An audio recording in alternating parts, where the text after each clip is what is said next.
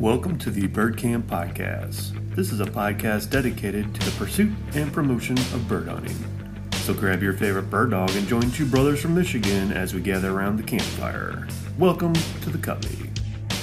Welcome to the Covey. I hope it's not too late. Join us at the campfire.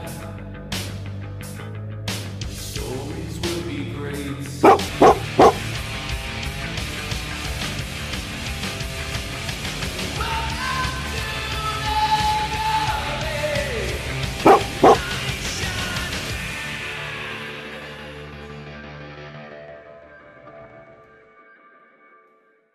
Bird Camp Podcast is proud to introduce our newest sponsor, Dakota 283. This U.S. company produces made-in-the-USA dog kennels of various sizes and options. Dakota 283 is dedicated to building unparalleled pet protection and tailgate lifestyles products for you and your best friends. Not only kennels, but Dakota 283 manufactures food and water solutions, storage for pickups, SUVs, and UTVs, and even a grooming/dog washing station. Dakota 283 is offering free shipping to the continental United States on all their items at their website at dakota283.com. I just personally ordered the G3 medium frame kennel in Hunter Orange.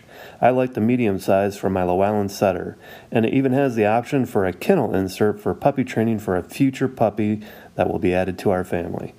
Use our coupon code BIRDCAMP10, that's BIRDCAMP10, for a 10% discount. Check out all their products, including their kennels, at www.dakota283.com. That's dakota283.com. We're here at Bird Camp. We're at the actual Bird Camp in the snow and rain and sleet and sunshine and wind. Here with Dr. Dean and Aaron. And on our hunt, it has been a unique hunt. A couple things to talk about. I want to talk about the food you guys brought. The dinners were just over the world. I mean, they were great, perfect. So what did you bring, Doc? Well, we started with steak, some vegetables, and some excellent baked potatoes. What kind of steak was it? It was a ribeye. That was good steak. Good thing they were big good steak. because, potatoes didn't make it. Yeah, the potatoes I think we put on a little late, and eventually it's turned into a running joke because we tried moving them from the grill to the fire, and that turned into an experiment in edibles, we should say, edible food, because it was not edible at all, not even close. And Aaron, you brought a couple. What did you bring? I brought lamb shanks, braised lamb shanks. And how'd you prepare that? Because I just got to tell the listeners that may have been the best bird camp meal ever, in my opinion. And we had some great ones in the past 30 years. How did you prepare that? Browned them nicely on all sides on the campfire in an iron skillet. Well, initially just bacon grease. Yeah, we did do the bacon grease because we had that left over from breakfast, and then mixed it with some beef and chicken stock and a bottle of red wine, onions, carrots, rosemary, thyme, garlic, and basically put it in the crock pot for the balance of the day. A couple hours earlier, before it was done, put in a couple cans of baby child butter beans and soaked up all the goodness, and it's ready to go. It was top shelf, Dean. It was awesome. It was awesome. Just awesome. And tonight, what did we have tonight? Tonight, homemade stew and cornbread. Yeah, cornbread. I've had a yearning for about 2 weeks for cornbread, and that was beautiful.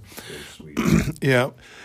The hunting update is kind of short, but we're used to about 5 or 6 walks a day usually when we're up here. Both these gentlemen have been up here several times with us, and just Dean's third time. Is he Third time. And Dean's still on Find the Bird because of work schedules and everything. We haven't had a lot of time, and this trip we thought we had good 2.5, 3 days, and the weather came. And what kind of weather have we seen? Pellets, flakes, rain, sleet, wind. Blue skies. Every 20 minutes it just changed every 20 minutes. So we were late getting out the first morning because it was not huntable. And so when we headed out, I'll kind of turn it over to these guys at some point in time, but we didn't see anything the first half hour in a very north central Michigan, lower Michigan spot that we know very well. Didn't see much food source. It was a little scarce on everything being this late in the year because we're here in mid-November. And then just on a lark, I knew it was easy walk, and so I thought we'd turn through the hardwoods just on a suspicion that the food source has gotten late enough, maybe as acorns. And we turned back, and we were spread pretty wide in a pretty open area. Fair? Is that right, Dean? Yeah.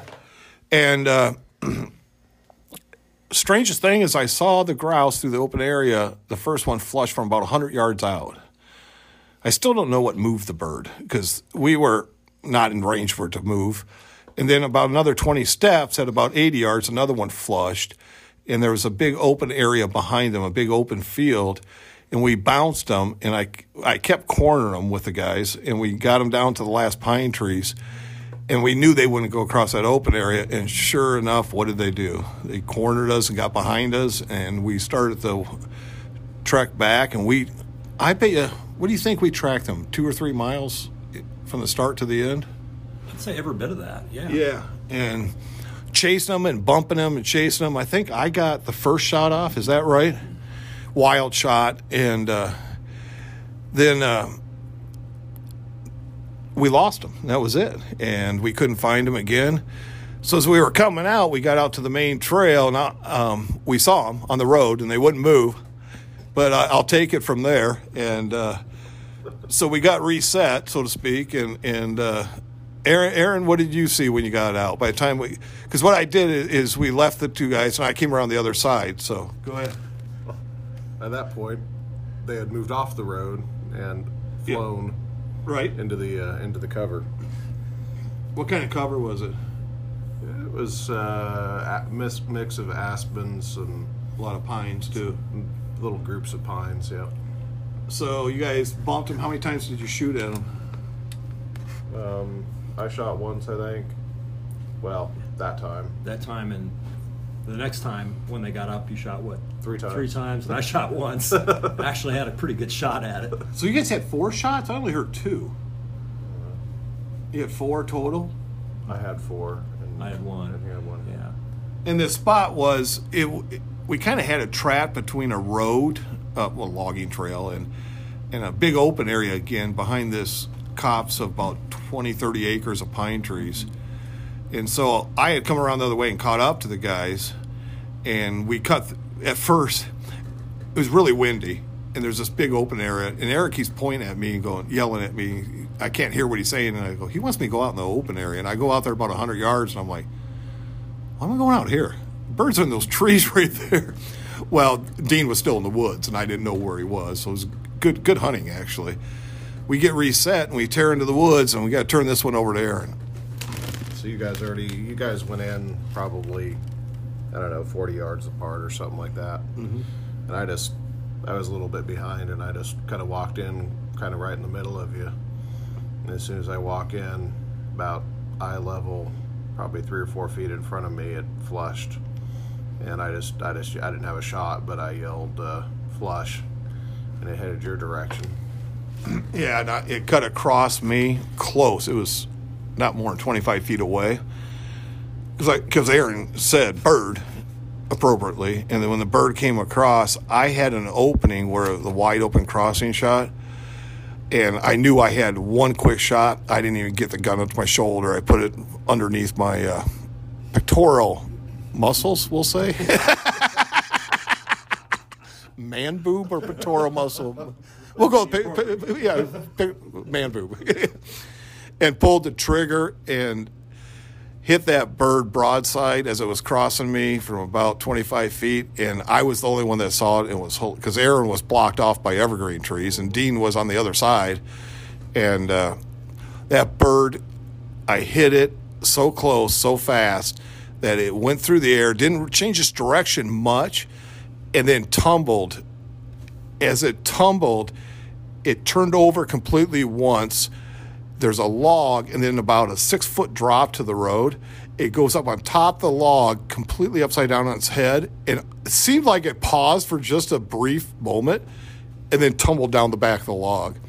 And Aaron's like, where is it? Where is it? I go, oh, that bird's down. That bird's down. He did a headstand. The bird did a complete somersault and a headstand.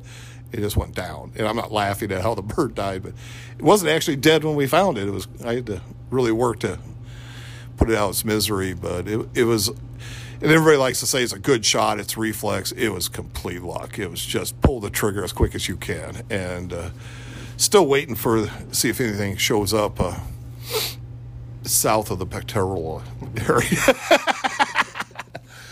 One other subject I guess we should broach is the gentleman brought some pretty fine beverages.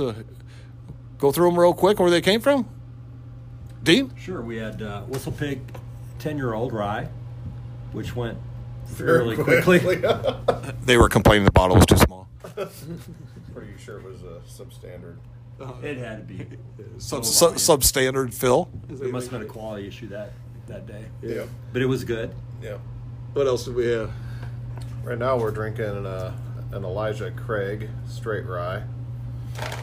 Good buddy, fine American Matt Wilcox gifted us. It's a nice full flavored rye. Nice. Yeah. Nice. And you guys had fun?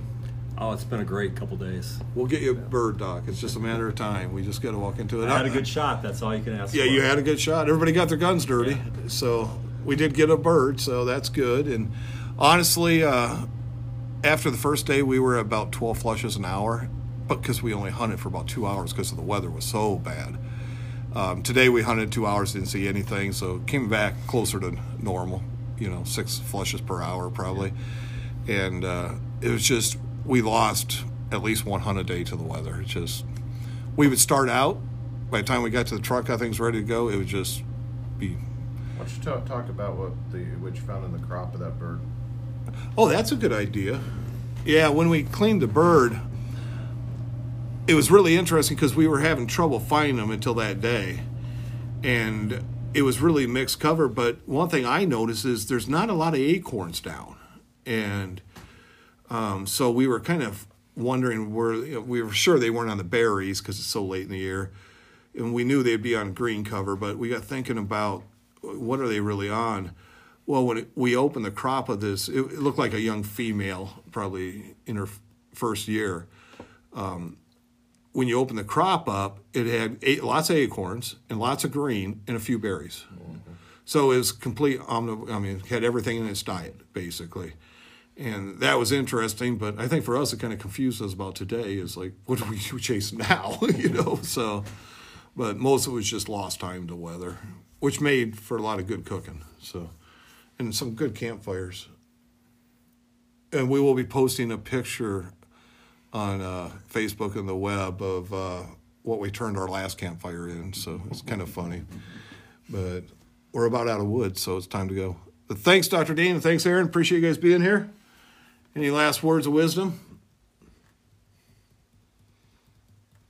That's about right there. That's just about right, let me tell you. Oh, my God. I'd like to say I carry these two guys on my back, but I haven't done dishes or any cooking since I've been here, so it's awesome. Bird Camp out. See you. Thanks for listening to the Bird Camp podcast. If you enjoyed this podcast, give us a 5-star rating on Spotify or Apple. Check out our website at www.birdcamp.net. Find us on social media as Facebook or Instagram by searching Bird Camp. Or you can even email us at mi.birdcamp@gmail.com.